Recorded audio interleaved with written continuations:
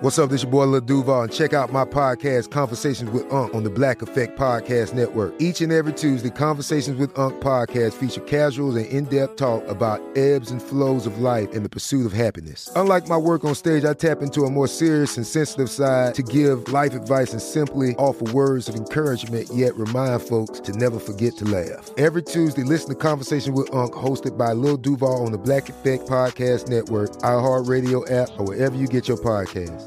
Presented by AT&T. Connecting changes everything. You know you've got a comeback in you. When you take the next step, you're going to make it count. For your career, for your family, for your life.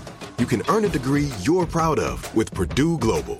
Purdue Global is backed by Purdue University, one of the nation's most respected and innovative public universities. This is your chance. This is your opportunity. This is your comeback. Purdue Global, Purdue's online university for working adults. Start your comeback today at purdueglobal.edu. Live Nation presents Concert Week. Now through May 14th, get $25 tickets to over 5,000 shows. That's up to 75% off a summer full of your favorite artists like 21 Savage, Alanis Morissette, Cage the Elephant, Celeste Barber, Dierks Bentley, Fade, Hootie and the Blowfish, Janet Jackson, Kids Bop Kids, Meghan Trainor, Peso Pluma, Sarah McLachlan. Get tickets to more than 5,000 summer shows for just $25. Until now through May 14th. Visit LiveNation.com/Concert Week to learn more and plan your summer with Sean Paul, Sum 41, 30 Seconds to Mars, and Two Door Cinema Club. Dear Governor is a production of iHeartMedia and Three Mutts Media. If you are moved by Jarvis Masters and his 30-year struggle on San Quentin's death row, and you'd like to support his cause, please consider signing a petition on his behalf. Visit freejarvis.org/podcast to sign your name to an open letter to California Governor Gavin Newsom. Dear Governor Newsom. Dear Mr. Governor Newsom. This is an open letter to Governor Gavin Newsom. Dear Governor Newsom.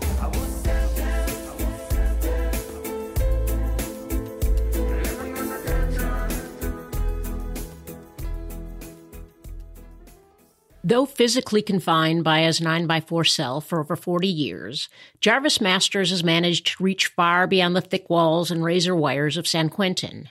Due to his unique perspective, strong opinions, and prolific writings, he has become a sought-after contributor for various social justice and Buddhist-oriented organizations.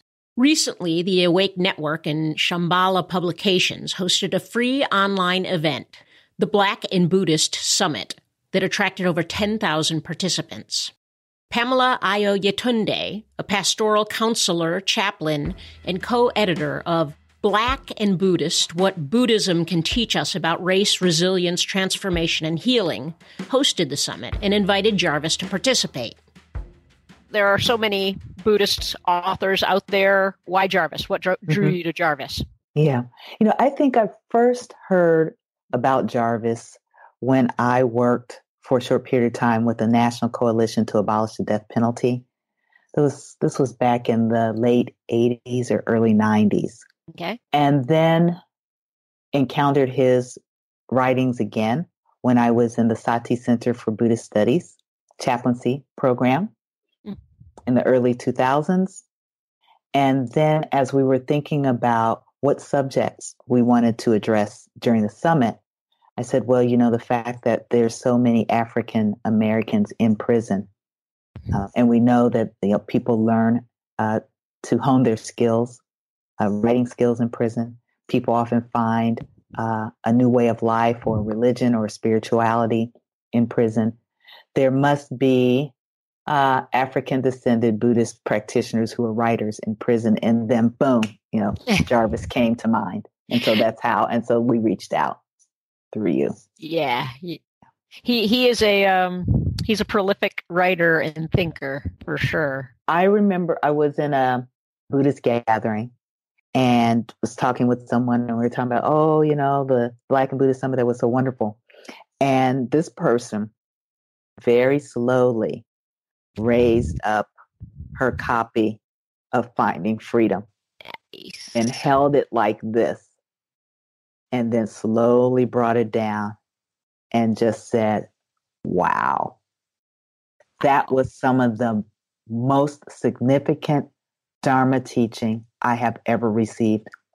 And this person is a Dharma teacher. Yeah.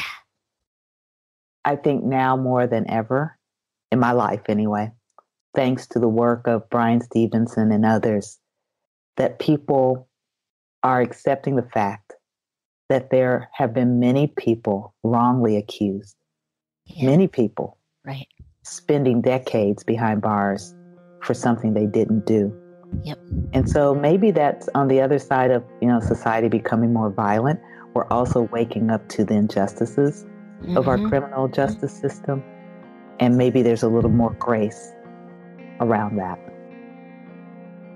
Following is the full conversation that Jarvis and I had, which was streamed during the Black and Buddhist Summit, in which he shares his thoughts about how Buddhism plays an important role in the lives of Black Americans who are or have been incarcerated. I am Jarvis Masters. I've been in San Quentin for close to 40 years, a few months short of that. I became a Buddhist in 1991, I think, or 92. I've written 2 books, one, Finding Freedom, and the other is That Bird Has My Wings. Right. I have various teachers, and all my teachers have given me the benefit of their experience in the last 30 years, and I've been using those experiences in prison as much as they fit the circumstances that we live in. How did you get introduced to Buddhism back in 91 or 90? How did you find it? I was waiting to see if I was going to receive a death sentence for the death of a sergeant, Sergeant Burstfield at San Quentin, that occurred in 1985. And my friend and teacher, one of my teachers, Melody Ermerchild, thought because I was down there in the holding tank that I might want to read a magazine that was familiar to her, and it was called Inquiring Mind. And inside Inquiring Mind, they had this little clip, and it said free book, and the name of the book was Life in Relationship to Death. And I sat there and read it for almost a week while the jury's in deliberation.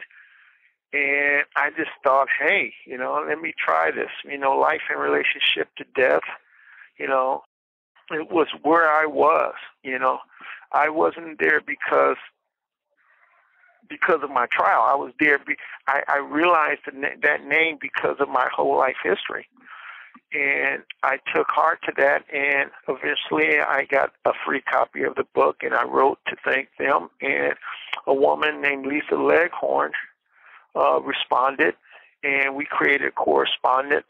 And at some point I realized she was a senior student of who is now my teacher, Tuku Rinpoche. And eventually he came down to visit me a few times, and at some point I was giving the empowerment. It's a ceremony that was just basically to introduce me to Vajrayana Buddhism. And I became a student of that practice, and I was giving a practice called the Red Tar Practice. And I thought that practice, as I began to sit with it, was a very clear, honest way of opening me up to see where freedom really is. What is the Red Tara practice? Red Tara practice is a guide, a way of opening the door of confronting our suffering, the suffering of all beings, and it's a prayer that allows us to, work on that, work on opening many, many doors that has been locked. They were locked for me, particularly because there was a lot of things I was in denial. There was a lot of things that I didn't pay attention to that my life gave some purpose for, and I really, really got into it. I thought it as a perfect guide for where I was going in my life. Why? What was it about Buddhism in particular that drew you in? Oh, it was the opening gate. It opened a lot of doors. It opened a lot of gates for me to sit with. It was a practice that had meditation, a lot of meditation. It was a practice that that dealt with me and the suffering that I was dealing with, the human suffering that I was dealing with. This call and your telephone number will be monitored and recorded. And it taught me how to begin the process of dissolving those things, those obstacles that has been in my life. What was that like, Jarvis? Like when you first meditated? So you're sitting there and you're waiting to hear the verdict back on the death sentence. Walk us through your experience with meditation. Was it frustrating at first? Did you take to it like a fish to water? No, I just learned how to sit down and do probably the opposite. I just sat down and started thinking. That was a good thing for me because I had to learn how to sit down first before I learned how to meditate. I was a very angry person, and I didn't particularly think sitting down was, fulfilling for me at that time. So I just had to learn how to sit down and sit down with me, and that took a while. There was a lot of times where I was bored with it, but I made a commitment to myself to just sit there. And things start opening up. Gates start opening up. Windows start becoming with more fresh air than I had ever felt before. And that was a beautiful time for me. It really was. And I was dealing with San Quentin, and I was dealing with death row, and I was dealing with how did I get to this point in my life. And I started realizing that we all suffer to some degree or another, and that I was not alone. And one of the things one of my teachers taught me was that, you're not the worst case.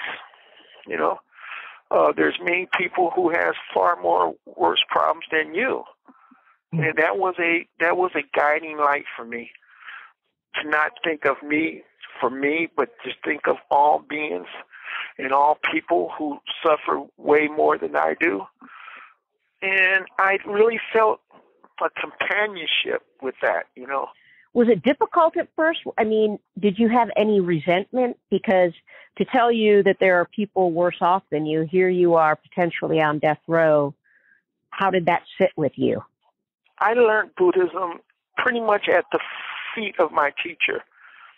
So I was really, really guided. I was very trained. I had the benefit of really, really having a Sangha, a community, and I had members of that community visit me often. So I never went outside what I was trained to sit with. Was it difficult? I think it was not in retrospect. Was it boring? Of course yes, it was boring, very boring. For me, I just had the benefit of having teachers all around me, my age, older than me, folks who've been into Buddhism 20 years before I had. And these people really, really trained me, taught me a lot. But more than that, they taught me how to teach myself. And that was something I never really, really had, the ability to learn how to teach myself. You can find all kinds of teachers, and all kinds of teachers want you to think like they do or practice like they do. In my community, it taught me how to think for myself, taught me how to become my own practitioner, because they recognized that I was on San Quentin's death row. And for many of them, they couldn't even fathom the thought of being physically on death row. So for them, they thought, wow, he really is suffering. He is in that sea of suffering. He is facing death, real death. And they made me realize that, but they also made me realize that that is nothing close to being the end of who I was. It was the beginning of who I became. I just had the opportunity to have some serious people around me.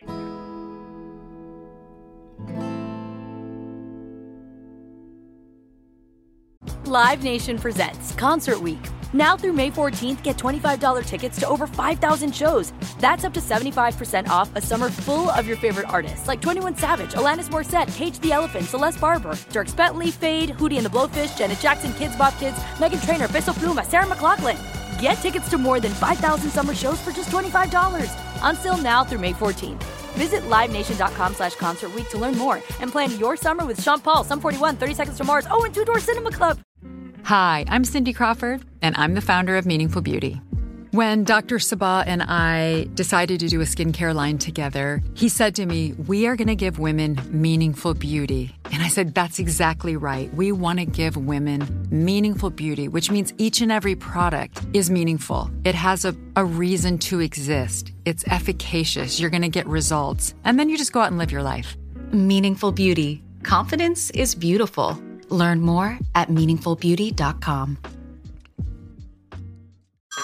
Hey everyone, it's Ted from Consumer Cellular, the guy in the orange sweater, and this is your wake-up call. If you're paying too much for wireless service, you don't have to keep having that nightmare. Consumer Cellular has the same fast, reliable coverage as the leading carriers for less. And for a limited time, new customers receive their second month free when they sign up and use promo code MONTHFREE by May 31st. So why keep spending more than you have to? Seriously, wake up and call 1-888-FREEDOM or visit consumercellular.com. Taxes, fees, and other third-party charges will apply. See website for additional details.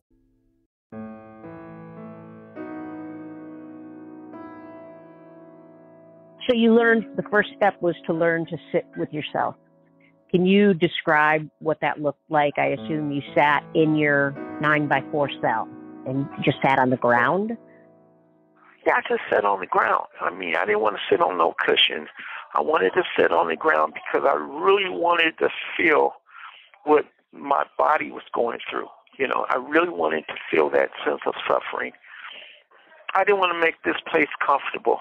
And I was determined not to do that. I was determined not to hide behind, you know, being a Buddhist and having a Buddhist community as my way of getting through all the doors that I needed to. At what point did sitting with yourself evolve into a meditation practice, and what did that look like?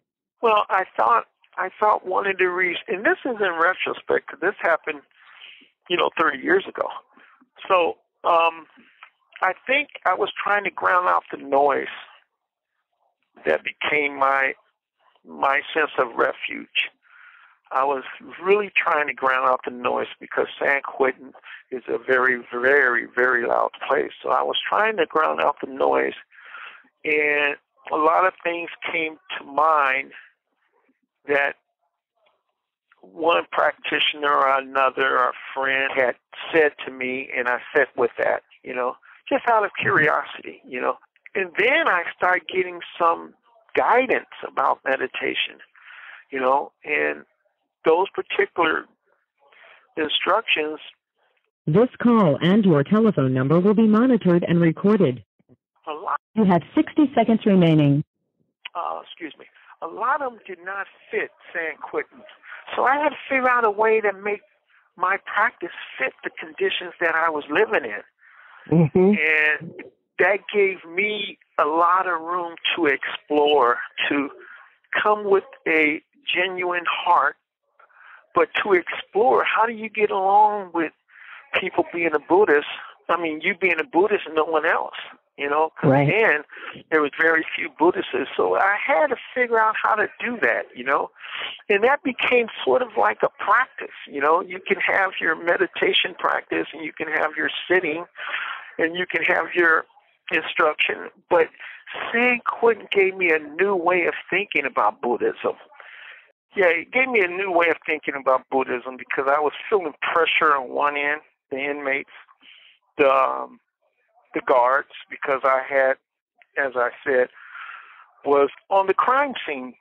The murder, death of Sergeant Birchfield happened on San Quentin, and now I'm on San Quentin, and there was a lot of hatred from the guards, and there was a lot of people thinking that I was running away from being who I was by accepting the idea of using my time to meditate. So I had sort of like wall-to-wall enemies, so to speak.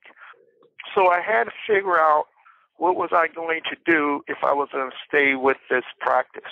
I mean, I'm not going to sugarcoat it. It was very, very hard and a difficult process, but one that I thought really, really opened doors for me, opened many doors for me.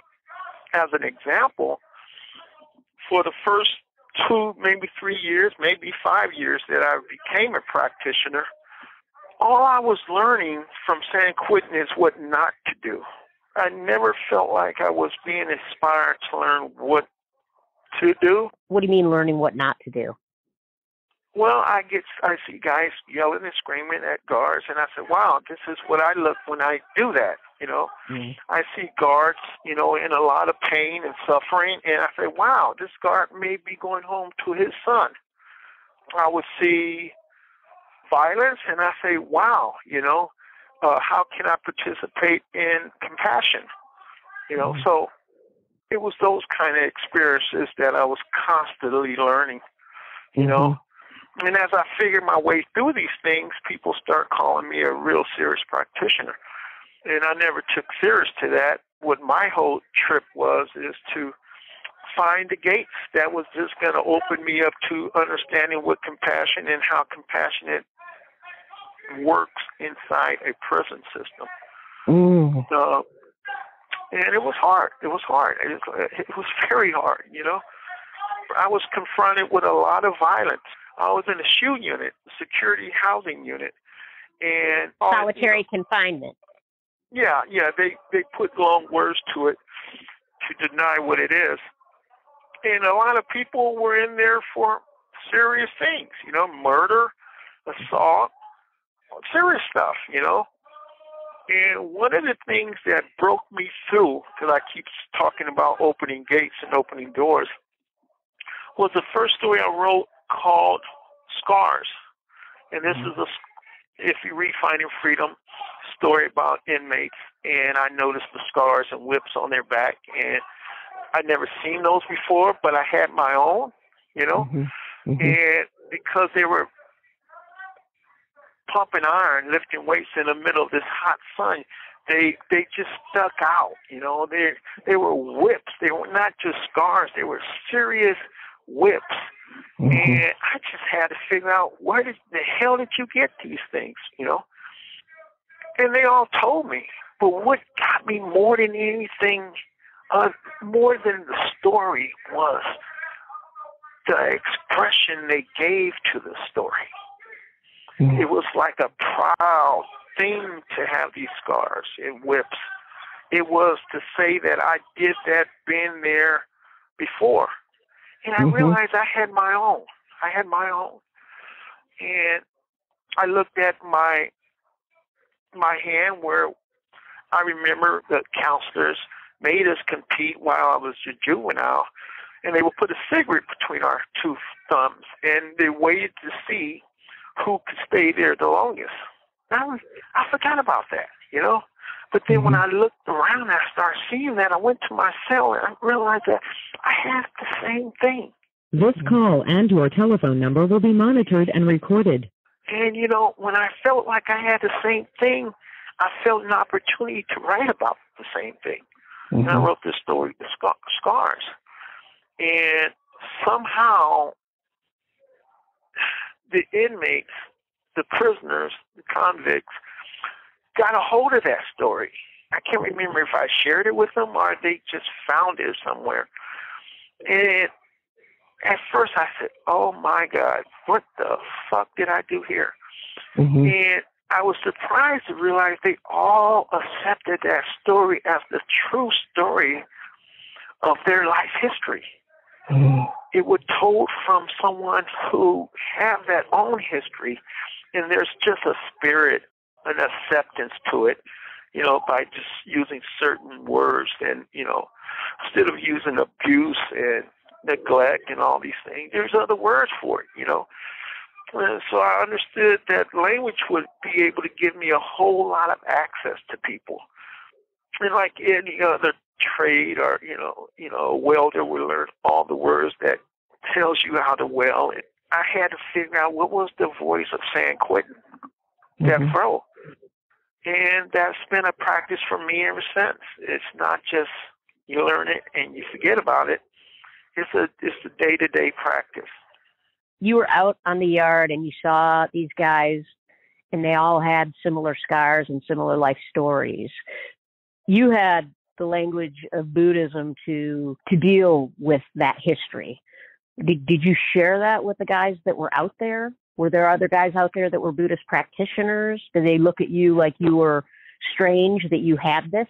I had never known a Buddhist practitioner on those yards back then. Mm-hmm. I've known people who would meditate, but I never knew them take the practitioner acceptance, empowerment ceremonies and, the others as a way of changing their whole life cycle. It was just me jive talking, directly to their scars and directly to all of our egos. And it was something that I looked at and realized I found the permission to write about prison in Buddhism. It was something that I really, really began to realize my purpose.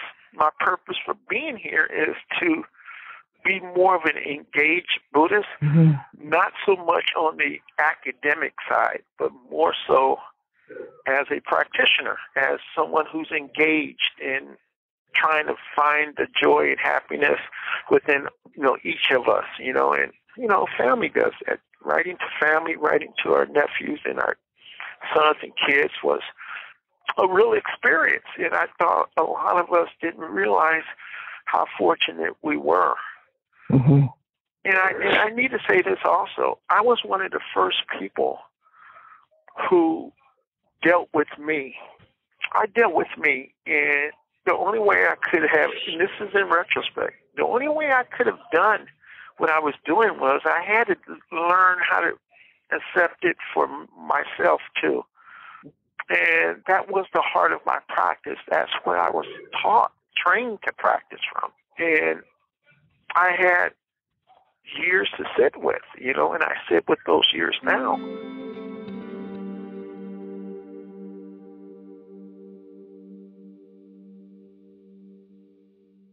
Live Nation presents Concert Week.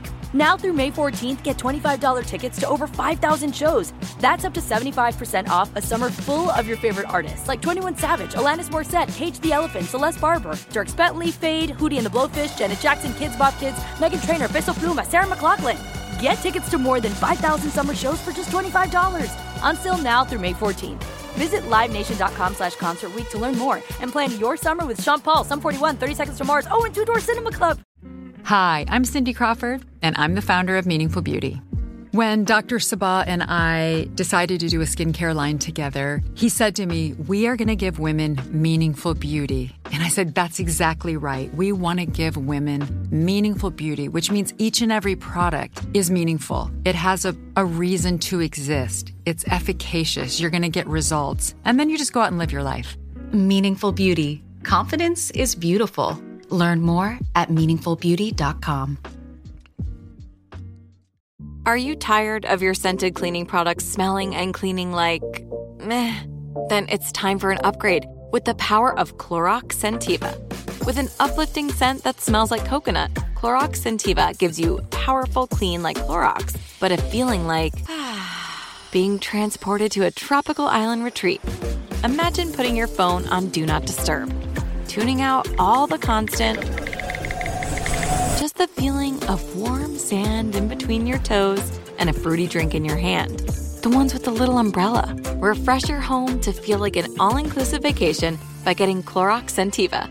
Also available in grapefruit and lavender scents at a nearby retail store.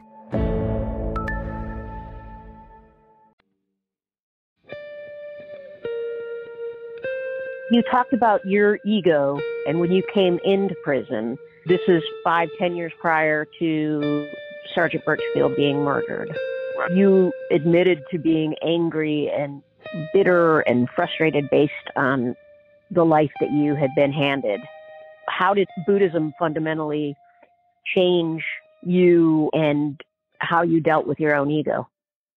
I remember going to trial. And this call and your telephone number will be monitored and recorded. This is just one way. It could have been other ways. What stands out for me, I learned how to cry. I never did that. Wow. I learned how to hear the tears in other people's speech and their language. Someone come up to me and says, my mother just died. But it ain't no thing. I had a lot of years with her. No, you didn't. Because you're living with her now. And I was able to learn how to express that and have the respect of telling that, saying that. And then I felt, I felt responsible for all this stuff now.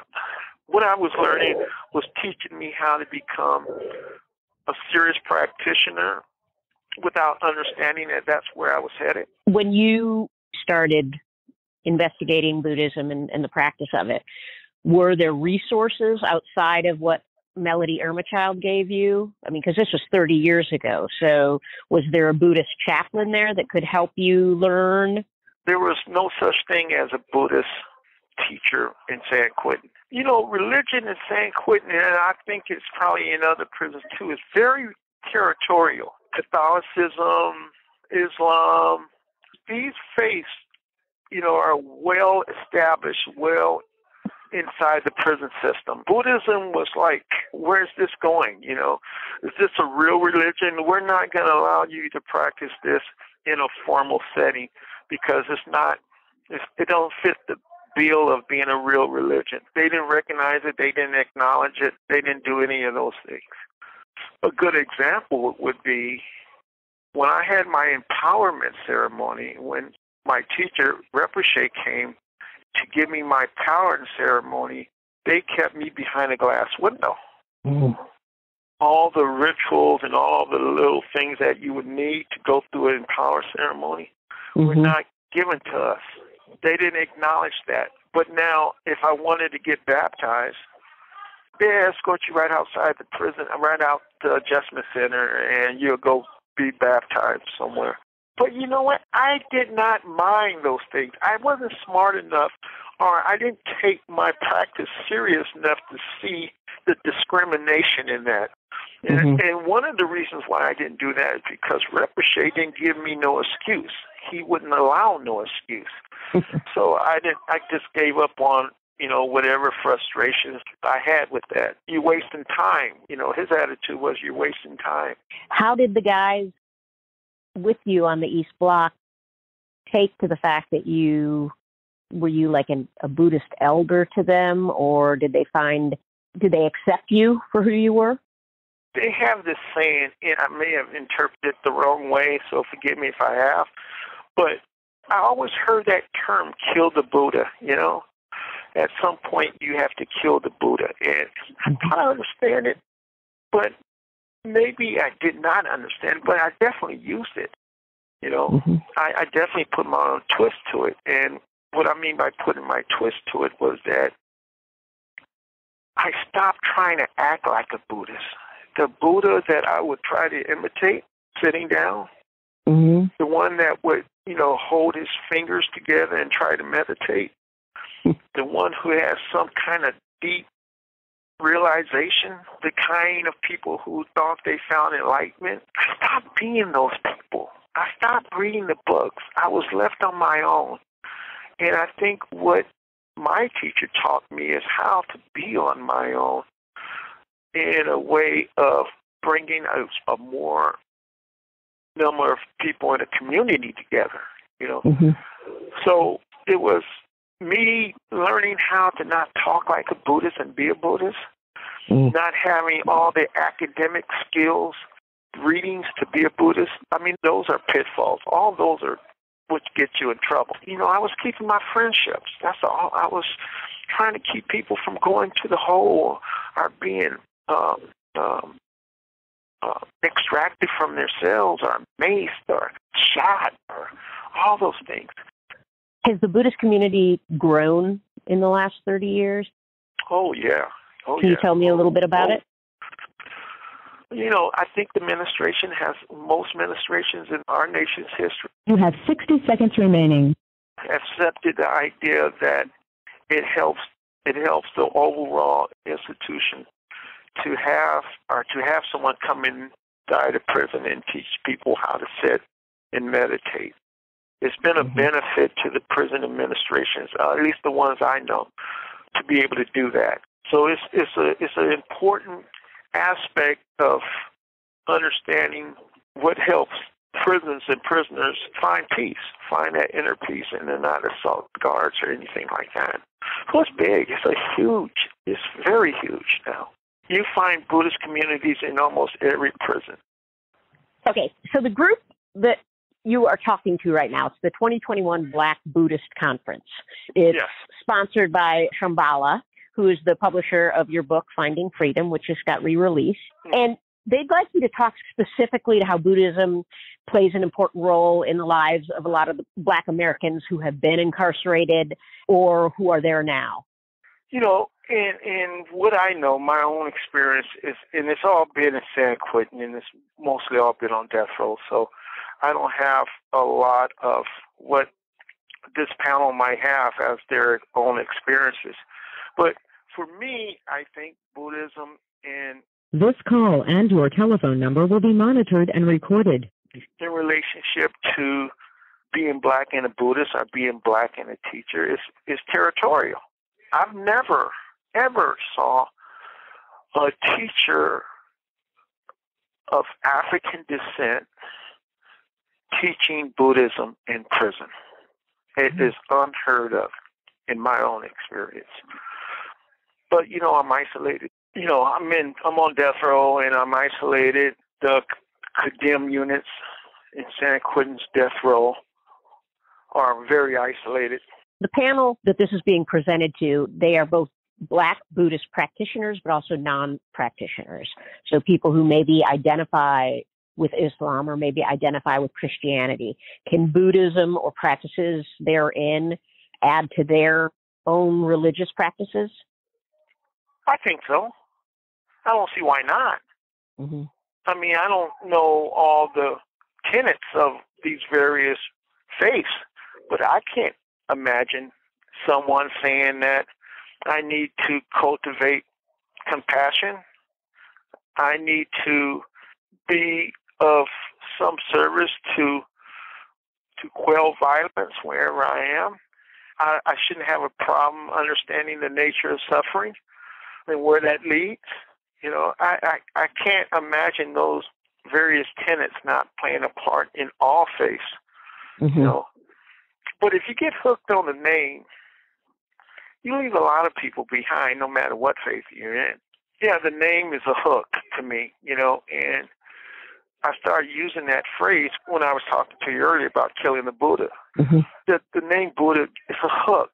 It creates confusion, you know, and it creates chaos, and it denounces, you know, its truth.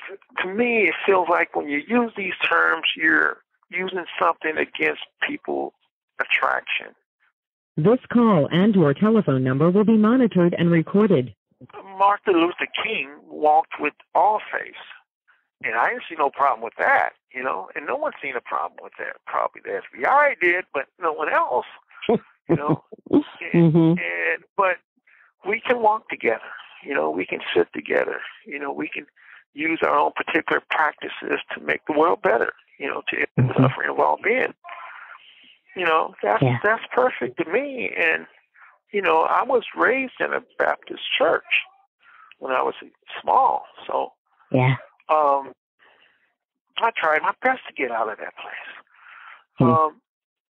Because I was young and I just, you know, I like any kid back way back then, you know, you rather ride your bike, you know. Yeah.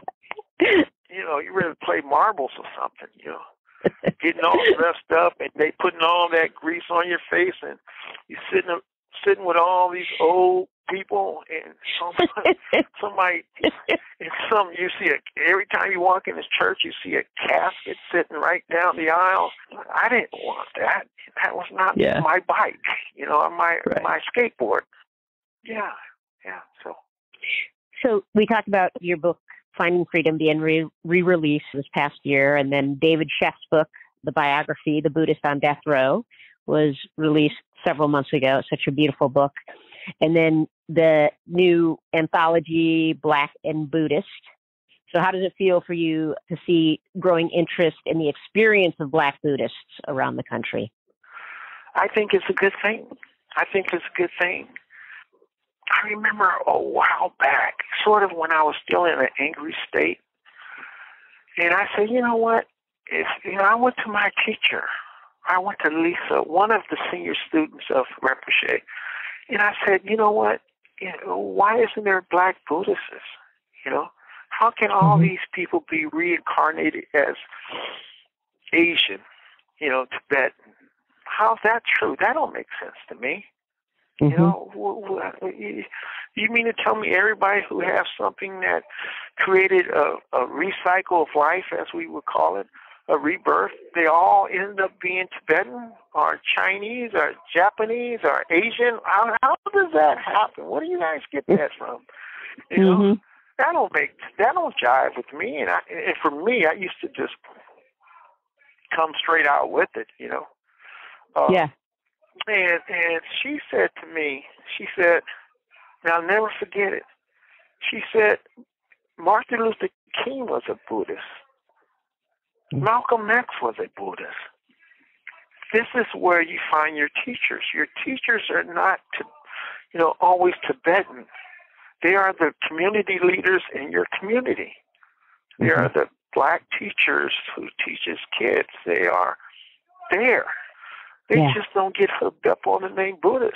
You hear Buddhist because that's their name and that's their faith, in Asia or somewhere else. But trust me, they're there and they're practicing and they're teaching. And that was a life-changing moment for me. You have 60 seconds remaining. Because I needed to hear that answer. Yeah. If I had not known that answer, I would always have hiccups about what's going on with this, Yeah. So to go back to what you were saying, I think it's a good thing. I really do. Yeah.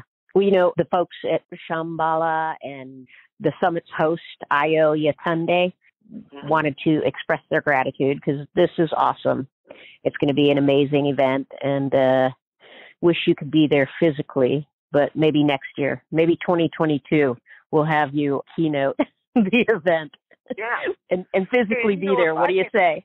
That would be great. But if I can ask them for a favor, I would say to them, if it's all possible, I would love for that panel to bring as much of what they're speaking to inside San Quentin.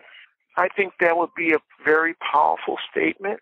I mean, San Quentin has 2 cable stations that are specifically used to address or to speak out of other places that inmates may not be allowed to go or not have privy to have access. If you are in isolation confinement, they have church services on that station. If you're in education and you can't get to a school, the prison schoolhouse, they run school via television, the cable station.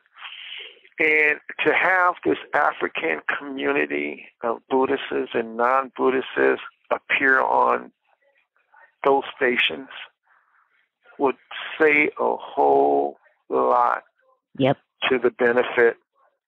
That is a huge step. This call and your telephone number will be monitored and recorded. Well, I'll work with them. I'll do what I can do to help facilitate that. Absolutely. That would be great. Okay. You got it. You done did good. And I ain't blowing smoke. No, I ain't so tickled.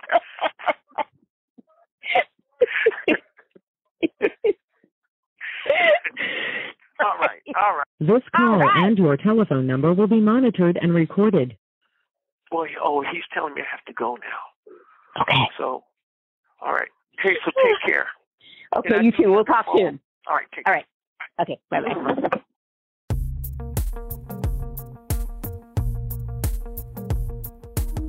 Next week, we'll hear from Jarvis's lead attorney at Kirkland & Ellis, as well as from some of you who have reached out to Jarvis directly through our hotline with questions and curiosities.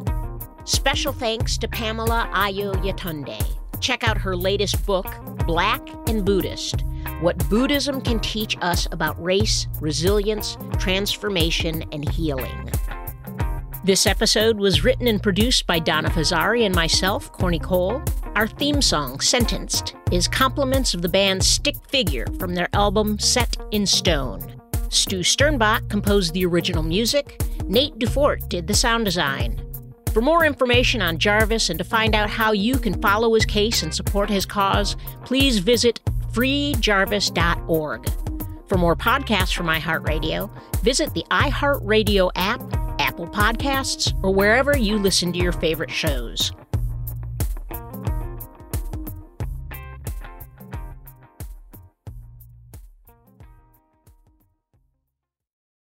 Live Nation presents Concert Week. Now through May 14th, get $25 tickets to over 5,000 shows. That's up to 75% off a summer full of your favorite artists like 21 Savage, Alanis Morissette, Cage the Elephant, Celeste Barber, Dierks Bentley, Fade, Hootie and the Blowfish, Janet Jackson, Kids Bop Kids, Meghan Trainor, Peso Pluma, Sarah McLachlan. Get tickets to more than 5,000 summer shows for just $25. Until now through May 14th. Visit LiveNation.com/Concert Week to learn more and plan your summer with Sean Paul, Sum 41, 30 Seconds to Mars, and Two Door Cinema Club. Good sleep should come naturally, and with the new Natural Hybrid mattress, it can. A collaboration between Lisa and West Elm, the Natural Hybrid is expertly crafted from natural latex, natural wool, and certified safe foams to elevate your sleep sanctuary and support a greener tomorrow. Plus, every purchase helps fuel Lisa's work with shelters and those in need. Don't put off a good night's sleep any longer. Get a Lisa mattress today for a sound sleep tonight. Visit lisa.com/iHeart. That's LEESA.com/iHeart.